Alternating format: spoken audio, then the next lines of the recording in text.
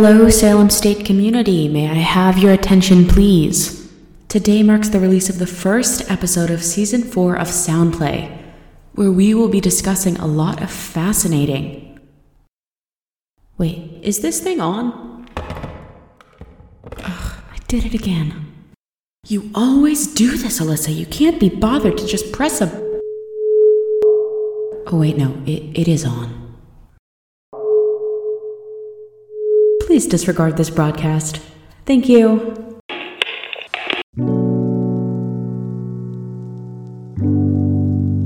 Welcome to Soundplay.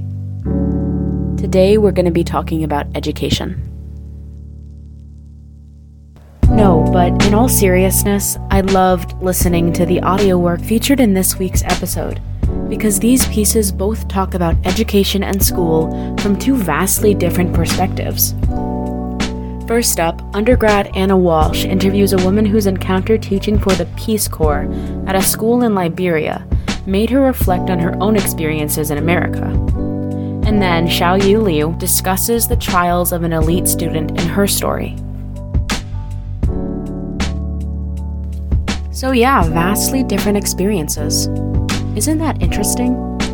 I mean, out of the 7,242 people that attend Salem State, not one of us is going to have the same relationship to education.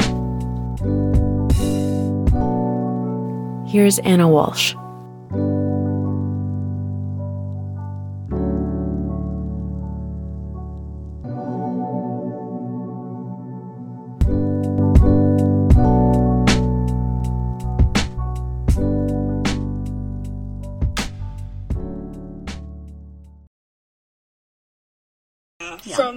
From a good distance, some of my students, I had one of my students, she walked like an hour and a half to school every day. Others had to get a car or a motorbike to come. Mm-hmm.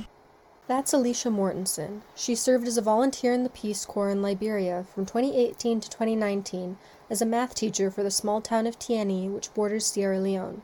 During her time there, she was able to witness the difficulties students in the country face if they want to receive an education. Our school had 8 rooms, 8 rooms that it used, and each grade had their own room. Because of the building's size limitations, there was a morning session for elementary school and an afternoon session for high schoolers, though the building had issues other than size that teachers and students had to deal with. Probably the most difficult thing about teaching there was the physicality of the school. Some classrooms had no dividing wall, and there are no rafters on the roof, so noise from other classrooms and from outside got in very easily. The roofs were zinc, which amplified the sound of rain.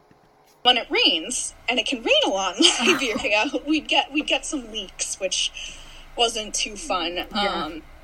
And again, no electricity, so when it got really rainy and stormy, that was hard. Students, or student hopefuls, faced other logistical challenges to receiving an education as well. But the issue for them really was high school was expensive. In Liberia, unfortunately, school's not free there. They had to pay school fees, and that would be expensive. The high cost of schooling is one of the things that made Alicia think back on her time as a student in the United States. Because we kind of take it for granted, or at least I took it for granted back here in the U.S. when you say public education for elementary, middle, and high school, that's free. A lot of families have to deal with financial issues and can only afford to send one of their children to school, so gender equity issues are prevalent. It's still one of those things where if a family only has enough money to send one child to school, a lot of times that's going to be the male child. As is often the case with gender inequity, the previous generations experienced it even more harshly than the current ones. Literacy rates were really, really low among older women in my town because most of them wouldn't have gone to school. There's kind of a divide there between older generations and younger generations. During her time there, the reality facing many underdeveloped countries became clearer to her. She told me, "I really saw how the world is set up for people like me, white, well-off, relatively well-connected, to prosper and succeed. The world is mine to achieve my dreams as long as I try. For people like one of my friends back in Tieni, despite the fact that she is educated and well-driven, she will have a near impossible time trying to get a college education or good career. I may be on a soapbox now, but I honestly think many Americans, and probably other people of developed nations, don't see people from other countries, especially developing nations, as worthy humans deserving of basic rights and privileges just like they have. I didn't need to go to Liberia to know this, but the animosity and ambivalence that some people have towards foreigners is all the more obvious to me. Despite the trials and tribulations she saw facing the people in Liberia, Alicia believes that a more equal and accessible educational system in the country is possible if people are willing to work on it, but she thinks developed countries need to do much more to serve and aid developing nations. I hope that one day we'll be in a world where elementary and hopefully even high school everywhere is free for all students, but it's going to take a while to get there, I think. For WMWM 91.7 and the Soundplay podcast in Salem, Mass., I'm Anna Walsh.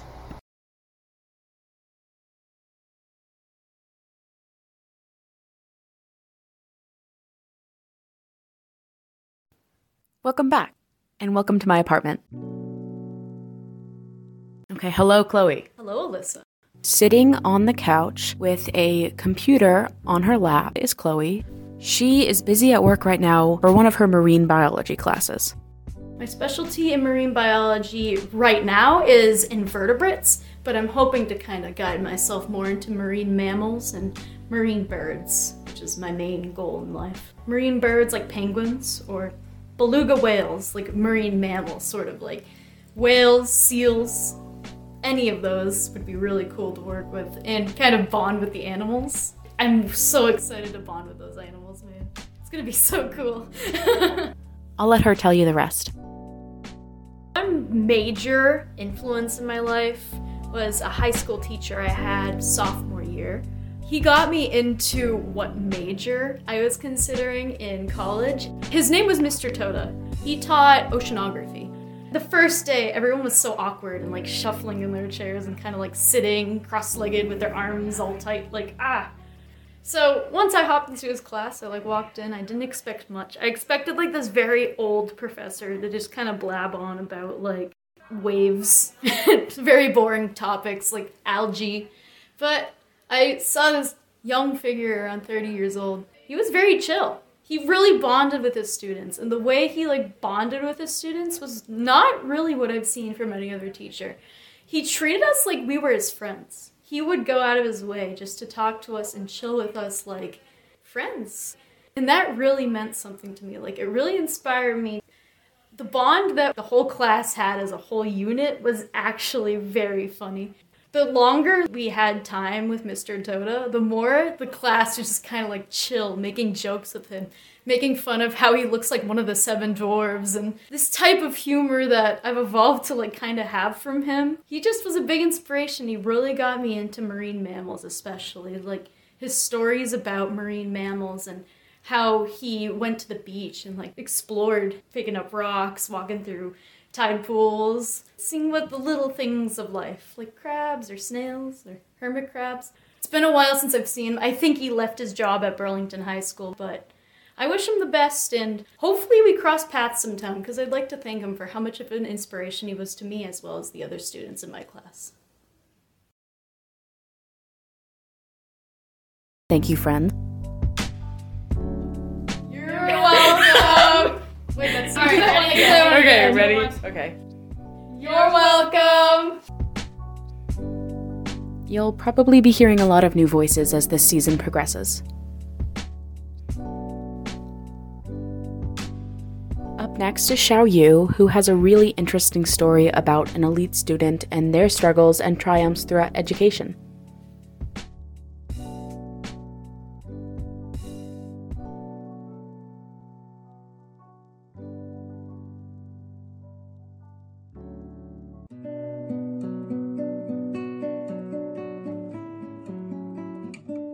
Can speak Chinese, English, and French.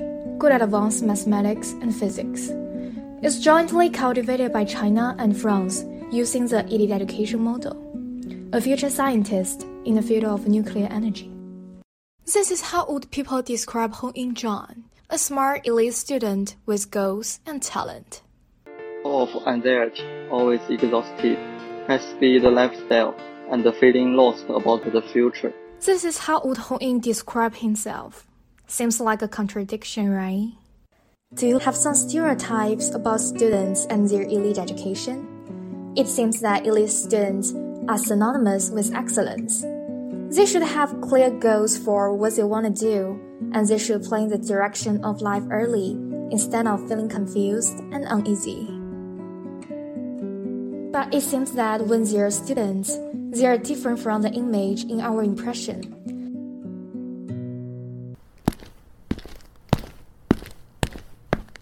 Hi, Hongying. Hi, Aurora.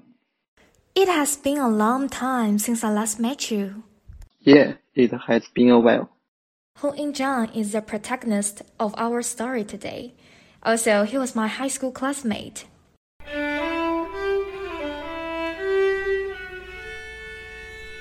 Hongying Zhang is from Lingang City, Jiangsu Province, China. A junior student in Sino-French School of Nuclear Engineering and Technology at Sengyang University.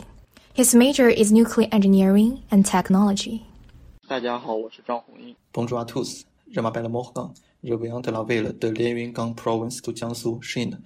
He had excellent grades in high school. He also tried to participate in the National Physics Training and Competition. In 2018, after the college entrance examination, Hongying was successfully admitted to Sengyang University, which is ranked the 9th best college in China. But Hongying hasn't always been studious. Honestly, I didn't feel I'm special or outstanding before high school. Just like other children, I even didn't study when I was at home. Usually, I would hang out with my friends. We will play mahjong, watch anime or play video games together. Anyway, I didn't spend much time to study. My grades were not too bad, and my parents didn't care about that. Yet he is now at an elite college, where his life is different from what he expected. I used to imagine that the college life should be free and colorful. Everyone might have a bunch of free time, like you can choose to learn what you like or you are interested in. I can play basketball with my new friends. We can play new video games together.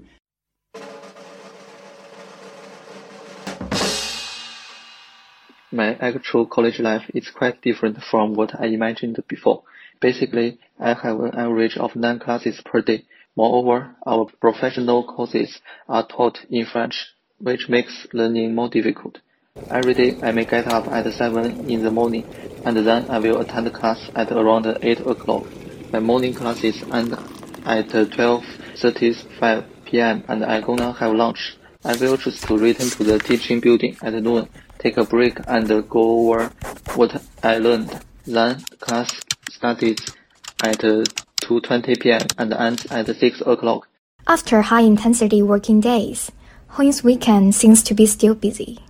For weekends, during the daytime, I usually go to the study room to continue my projects. Only on the Saturdays afternoon, I can have some free time.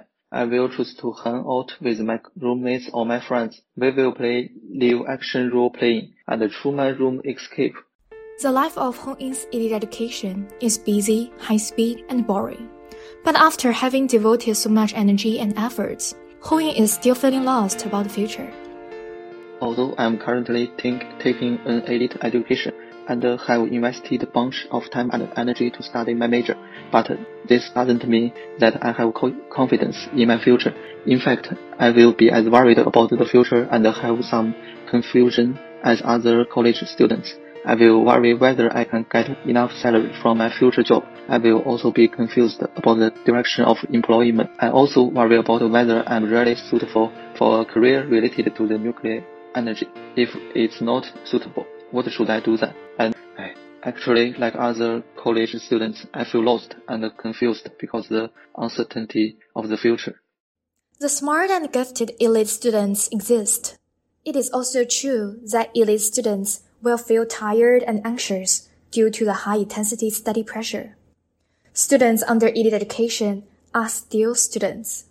Although they have excellent learning talents, they will still be exhausted and feel anxious and confused about the future, just like other ordinary college students. At this age, neither elite students nor ordinary students should put too much pressure on themselves. It's normal to be afraid of the uncertainty of the future. Just relax. Follow your own heart and do what you want to do, and the future will be better. For WNWN 91.7 and the Soundplay Podcast in Salem, Massachusetts, I'm Xiaoyu Liu. Thanks for listening.